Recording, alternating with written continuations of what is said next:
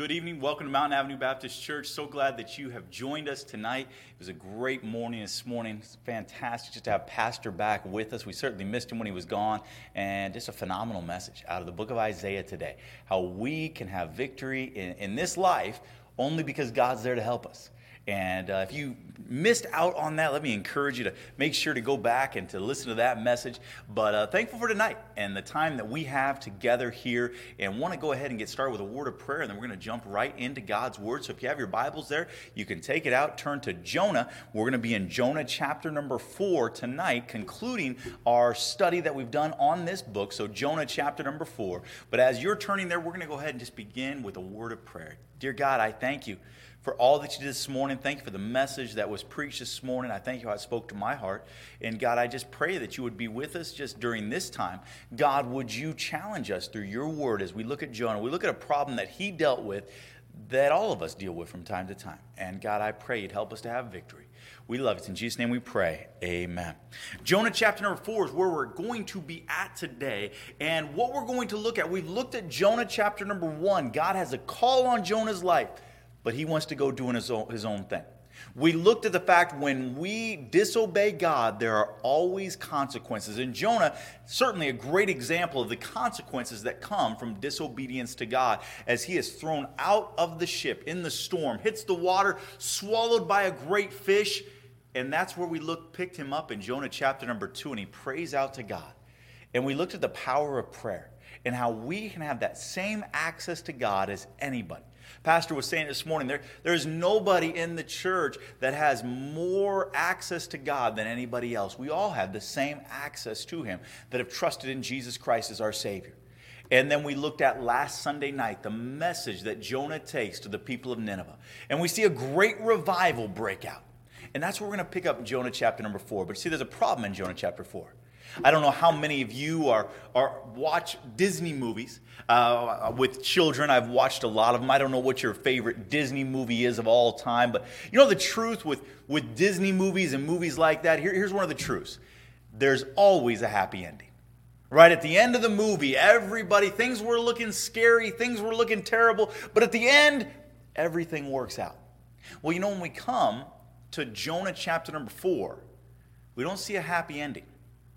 It would have been much better if this book could have just ended in Jonah chapter 3 and verse number 10, when it says, "And God saw their works, that they turned from their evil way, and God repented of the evil that he had said that he would do unto them, and he did it not." If it ended right there, man, what a great prophet. Jonah made a mistake, got right, and saw a great revival. But it continues in Jonah chapter number 4. And here's what we're going to see in Jonah chapter number 4, a selfish prophet. A selfish prophet. If you're there, look in verse number 1. "But it displeased Jonah exceedingly, and he was very angry." What displeased Jonah exceedingly? The fact that the people turned to God, and God did not judge the people. You see, that wasn't what Jonah wanted. And because Jonah didn't get what he wanted, Jonah is going to begin to pout. Now, we've seen this with children, right? You've got that 2-year-old that doesn't get what they want, and they start screaming and throwing a fit. As adults, we don't do that. But the selfishness is still there. The tendency to begin to pout is still there. We just internalize things a lot better. So Jonah is going to be upset that God has not destroyed this city of Nineveh. He's going to be selfish. You know, selfishness is something we all deal with. 2 Timothy 3:1 says this know also that in the last days perilous times shall come. And then in verse number 2 it says this, "Men shall be lovers of their own selves." People will focus on themselves, and when they don't get what they want, they'll be upset about it. I got to be honest. That's something I got to deal with. All of us do. Because we want our own way, and when we don't get our own way, there is that tendency to just be upset about it. A great acrostic for joy. If you want joy in your life, Jesus first, others second, and then yourself last. Too often, we're going to put ourselves first and then worry about everything else later. The 2 great commandments that Jesus gave in Matthew chapter 22, verses 37 and 39 says, Jesus said unto him, "Thou shalt love the Lord thy God with all thy heart and with all thy soul and with all thy mind." And the first is like unto it. The second is like unto it. Thou shalt love thy neighbor as thyself. On these hang all the law and the prophets. That acronym for joy, Jesus, others, you, is basically what Jesus said right here. You put God first, then you love others, and then in the end, you make sure that you're taken care of. Now, when I say that, I do not mean that we should never worry about ourselves. It's not often that we have to think about not worrying about ourselves, because most of the time, the person we're looking out for the most is ourselves. But we've got to make sure that Jesus first and others are second. A reporter asked Abraham Lincoln during his presidential run for office there if he feared any of his opponents. Abraham Lincoln said this, yes, there's one that I fear. Now the reporter's like, oh, this is awesome. I'm going to get a great scoop here. Who is it that you fear? And this is what Abraham Lincoln said. If I am defeated, I will be defeated by a man named Lincoln. In my own life, when I focus on myself, that's when I'm going to be defeated. When I just care about myself, that's when I'm not going to have victory. I've got to look to others. Not only do we see a selfish prophet, we're going to see an angry prophet. Look at with me in verse number 2. And he prayed unto the Lord and said, I pray thee, O Lord, was not this my saying when I was yet in my country? Therefore I fled before unto Tarshish, for I knew that thou art a gracious God and merciful, slow to anger and of great kindness, and repentest thee of the evil. Therefore now, O Lord, take, I beseech thee, my life from me, for it is better for me to die than to live. Do you get what he's saying here? We wonder, we talked about it and we looked at Jonah chapter number 1. Why did Jonah not want to go to Nineveh? Here's the reason why. He did not want to go to Nineveh because he was afraid if he went to Nineveh that God would forgive them. That the people would turn and that they would trust in God and God would not destroy them. And Jonah is saying here, I wanted these people dead. That's what he's saying. This is pretty harsh. When I read this is sounding like an angry person to me. He wants them judged. He does not want them forgiven. One of the amazing things is that verse number 11 is God's going to respond to him. He's going to tell him this. There's 120,000 people in this city that do not know their right hand from their left. What does that mean? They're children. They don't know. And Jonah's sitting here saying, I want them dead. When I read this, here's the word that comes to mind, hate. Hate. He hates them. Why does he hate them? The Bible doesn't say. But he's angry at them. And because he's angry, we see again, Jonah is a prophet of God. This should be the greatest achievement that he's been a part of. He has seen a capital city of Assyria, Nineveh. He's seen them turn back to God. And he was the one that had a part in this. He should be rejoicing at what God is doing, not up here saying, God, I want you to kill me because of what you've done. Hate. Why? You ever wonder why doesn't the Bible tell us what it is that made Jonah hate these people in Nineveh so much? I believe sometimes the Bible purposely leaves things out. Well, it always purposely. There's nothing in the Bible by accident or nothing left out by accident. But I believe the purpose behind that is so that we can't compare. Because in our own lives, we can have a Nineveh. We can have somebody or a group of people that we are so angry at, that we want God to judge, that we've allowed bitterness to come into our hearts. And when we read a book like Jonah chapter 4 and we see Jonah saying this, we can judge Jonah and say, Jonah, you need to just get over it. But if we knew why it was, we would compare ours and be like, well, your hurt, Jonah's not nearly as bad as mine. So who is your Nineveh? Who are you angry at? Who can you not forgive? Hebrews 12:15 compares it to a root of bitterness. A root. It's growing. All of us have had to pull weeds before. You know when you pull that weed, when it's small, it's pretty easy. You ever had to pull those saplings of a tree? Sometimes when they're small, you can just walk up, pull it out. Maybe they've gotten a little bit bigger. Now it's going to take maybe a little bit of shovel. You go out to one of these trees that's been there for a while, a shovel's not helping you. It's going to be hard. Because the longer it's there, the deeper it goes. The deeper it goes, the bigger it is. The bigger it is, the harder it will be to get out of your life. That's what happens with bitterness. When we allow bitterness to come in. Ecclesiastes 7:9 says this, "Be not hasty in thy spirit to be angry, for anger resteth in the bosom of fools." Proverbs 14:17, "He that is soon angry dealeth foolishly, and a man of wicked devices is hated." We all know that we're not to be angry at somebody. But again, I believe there's times in all of our lives where we've struggled with this very issue. So how can we not be angry? How can we forgive the person that has hurt us? Whatever has happened, somebody in Nineveh has hurt Jonah. And he's so angry, he wants them wiped off the face of the earth. How can we not be angry? I want to give you just a few thoughts today. Remember what God has done. Remember what God has done. Jonah is mad at God for the same thing that Jonah needed a few weeks ago. Why is Jonah mad at God? Look at what he says in verse number 3. Verse number 2, And he prayed unto the Lord and said, I pray thee, O Lord, was not this my saying when I was yet in my country? Therefore I fled before unto Tarshish, for I knew that thou art, look what he says, a gracious God, and merciful, slow to anger, and of great kindness, and repentest thee of the evil. You know what Jonah's upset about, God? God, you're merciful. God, you're slow to anger. I knew you were like this. But remember just a few weeks ago? Jonah's on a ship. The wind and the waves are coming. And the men on the ship think they're all going to drown. And they pick him up and they throw him into the water. You know what Jonah needed at that very moment?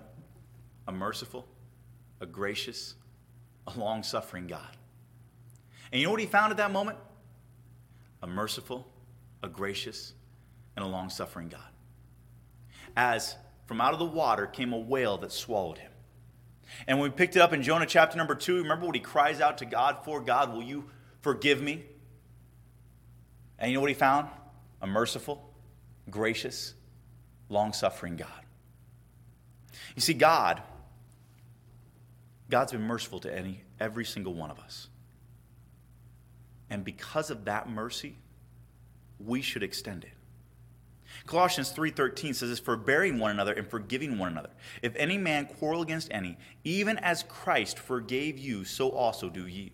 Ephesians 4:31-32, let all bitterness and wrath and anger and clamor and evil speaking be put away from you with all malice.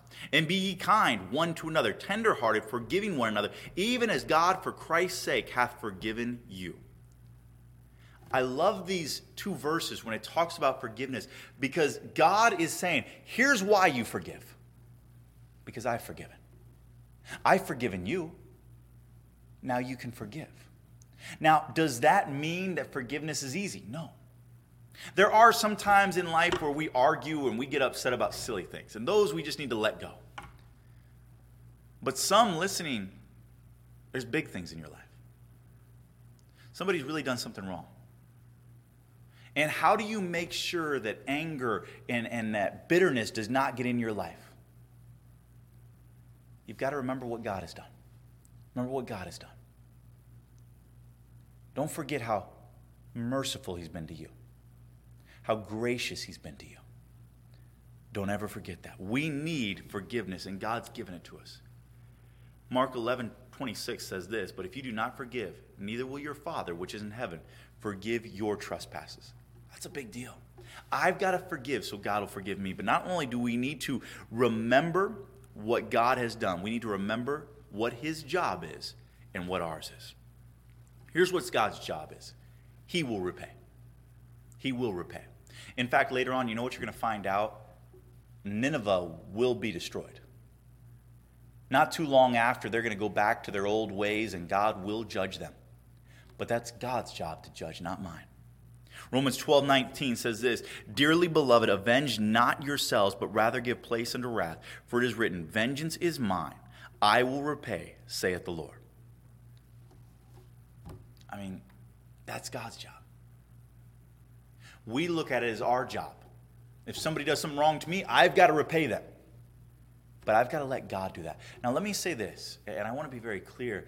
If somebody has done something wrong and has broken the law, then the authorities should be notified. And the law will run its course. I'm not saying just a blanket forgiveness and that no one is ever, if someone has done something wrong, then people should be notified. But what happens is we do that and then we still hold on to the bitterness and anger. And here's who it destroys. It destroys us. It destroys us. Remember what your job and what his is. His job is to repay. You know what my job is? To do good to others. That's what my job is. Matthew 5:43 and 44. Ye have heard that it hath been said, thou shalt love thy neighbors and hate thine enemy. But I say unto you, love your enemies, bless them that curse you, do good to them that hate you, and pray for them which despitefully use you. God's job is to take care of it. My job is to do good unto them. Here's what I would rather do. I want to take care of it and then let God come in and pick up the pieces afterwards. But that's not, the roles are reversed there, and that's not how it should be. I will let God take care of it, and I will do good. Jonah is going to continue, and you get an example later on of a gourd that's going to be there, and a worm's going to destroy it, and Jonah's going to be angry because this gourd, this plant is destroyed, and God's going to remind him, well, you're angry about a plant. You cared more about a plant than people. Look at verse number 10 in Jonah chapter 4. Then said the Lord, thou hast had pity on the gourd, for the which thou hast not labored, neither madest it grow, which came up in a night and perished in a night. And should not I spare Nineveh, that great city, wherein are more than 60,000 persons, that cannot discern between their right hand and their left hand, and also much cattle? See, Jonah says this is how things should be handled. These people should be destroyed, and this gourd should be allowed to live. And God's like, Jonah, that's crazy talk. It's 120,000 children down there. They don't know their right hand and their left hand. You want them dead? I love them. That's what he's saying in verse number 10, where he says, thou hast not labored, neither madest it grow. God's like, I'm the one that made them. We have to deal with this idea of bitterness and wrath. And when anger and wrath and unforgiveness come in, we begin to say and do silly things, just like Jonah. Jonah, this should be the greatest event in his life. But instead, he's sitting up over a hill, watching the city, waiting for it to be destroyed. And since it's not destroyed, he's saying, God, why don't you just kill me? Why don't you just kill me? That's what bitterness will do. Elisabeth Elliot, maybe you've heard her name before. Her parents were missionaries. She went to Bible college where she met a young man by the name of Jim Elliot. They married and became missionaries to Ecuador. When they got there, they heard of a savage tribe. This tribe, nobody could get near them. Employees for a gas company had been around them and they were killed. It was said that 6 out of 10 people in the tribe would be killed by a spear. But they felt God was calling them there. They moved to the area with 5 other missionaries. What they would do is they would get on the plane, the men would, and they would fly the plane over this village, and they would drop gifts to them, and they would try to give them things and try to make a friendship there. They established a base where they would fly into it. While they're at the base, a few of the Indians had come to their location. They began to talk to them the best they could, and began to try to communicate with them. But on January 8th, 1956, just a few days after that contact, all of the men there were killed. All of them killed. Elisabeth Elliot was there, not at the base, but in Ecuador. Her and her 10-month-old daughter. She stayed. Everyone thought she would leave, but she stayed. And in fact, 2 years later, her and her daughter go and live with these Indians that had killed her husband. Many get saved. And one of the men that got saved was involved in the murder of those missionaries. And he said this, the prayers of the widows themselves are for the Aucas. We look forward to the day when these savages will join us in Christian praise. That's what Elisabeth Elliot said. Now, if that's me, I'm praying, God, they need to be judged. God, they killed my spouse. But that wasn't her. You know why? Because she realized what her job was and what God was. See, God would take care of it. Her job was to do good unto them. In my life, I've got to realize what my job is and what God's is when it comes to vengeance. God will take care of it. I must do good. Dear God, I thank you for today. I thank you, God, for your word. I pray that you would help each one of us in this area that we've looked at, dealing with forgiveness and bitterness. God, if there is somebody, if there's a Nineveh in our life, if there's somebody that we are just struggling to forgive, if there's somebody that we're just angry with, God, would you help us to realize what our job is and what yours is? God, it's not easy, but I pray that you would help us to get the help, to get the counsel that we would need to get things right in our lives. God, we love you. It's in Jesus' name that we pray. Amen. Thank you again for being a part of the service tonight.